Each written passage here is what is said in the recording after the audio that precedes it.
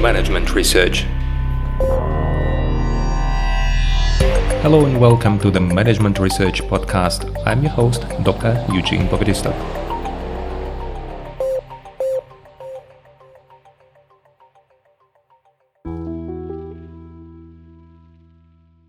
Hello and welcome to the next episode in our mini-series on relational models theory.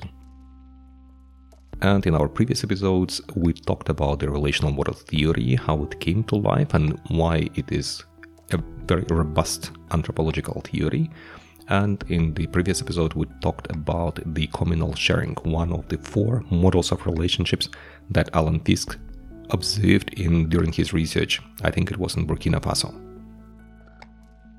Although in his work, Alan Fiske proposes to start as a next model with the authority ranking model, in this episode I would like to talk about the equality matching model, because although it appears later in the relationship than the authority ranking model, but it's much closer to the communal sharing model, and this is the one where my students have the highest level of confusion, and me personally had also the highest level of confusion with this model. The equality matching model is different from the communal sharing model because it is a kind of qui pro quo relationship. If I do something for you, you do something for me. And if you want to think about what is a typical relationship here, this would be the carpooling or car sharing. So the carpooling, if you have a car and you agree with your colleagues and you drive them, let's say 1 week to work, then next week one of the colleagues will drive you and the others to work. And the third week, the third colleague is going to drive you to work. In this event, everybody knows whose car is driven, and everybody knows that they are kind of obliged to do something because somebody else did it for them. So it's a kind of, you did it for me, so I have to do it for you. Another typical relationship would be the family sitting or babysitting. If you ask your friends to take care of your kids, and then you feel kind of obliged in, let's say, next week to take care of the kids of the friends who took care of your kids. So the exchange here, the dimension of exchange, is regulated by giving something, assumes that something is going to be given back. So it is a kind of return that's going to happen there. If you think about distribution and use, then things are divided into shares of the same size, or if you cannot divide something, you use the things in turns. For example, if there is a job to be done, washing the dishes, you cannot do it together like two people. That's why you agree, okay, I do it today and you do it tomorrow. This is a kind of qui pro quo relationship. The work is split evenly, or you take turns, as I showed you with example of washing the dishes. The morals in this model, the dimension of morals, is explained by the phrase right to equal treatment. So every party in this relationship has right to be treated equally. The decisions are made by the rule one person, one vote. And fairness of participation decision-making is also very important in these types of relationship. And finally, we have the identity dimension, and all parties, they consider themselves to be peers, fellows, co-partners, and they have to have a kind of this equal treatment, and everybody has one vote.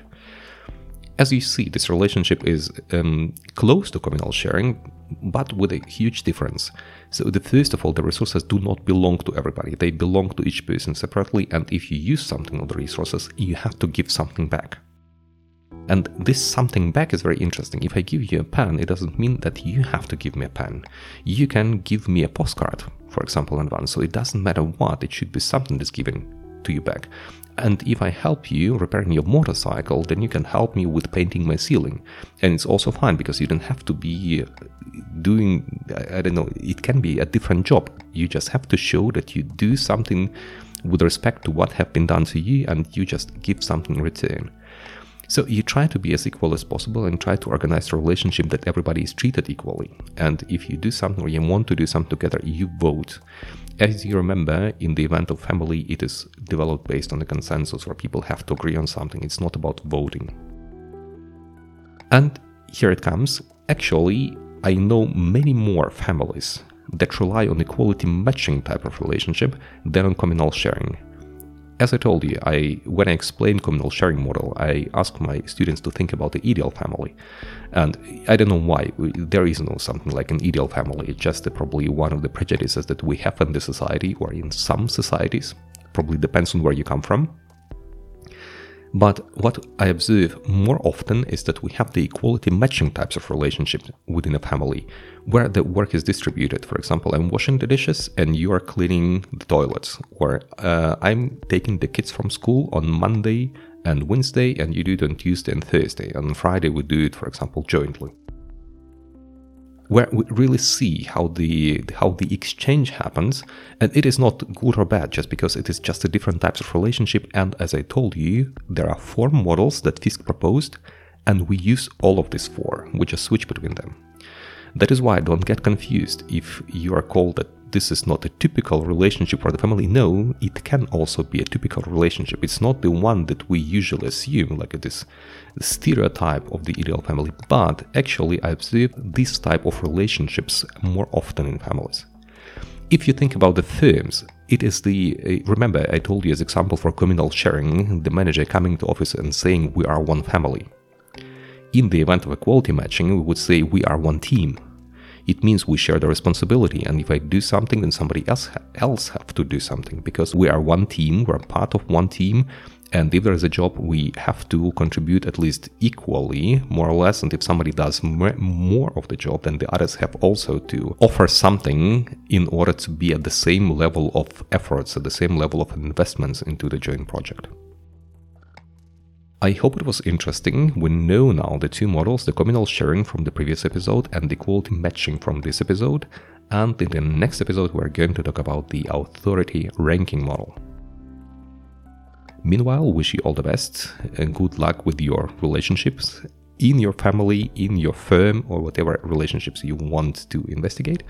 And I'll see you in the next episode. Bye-bye.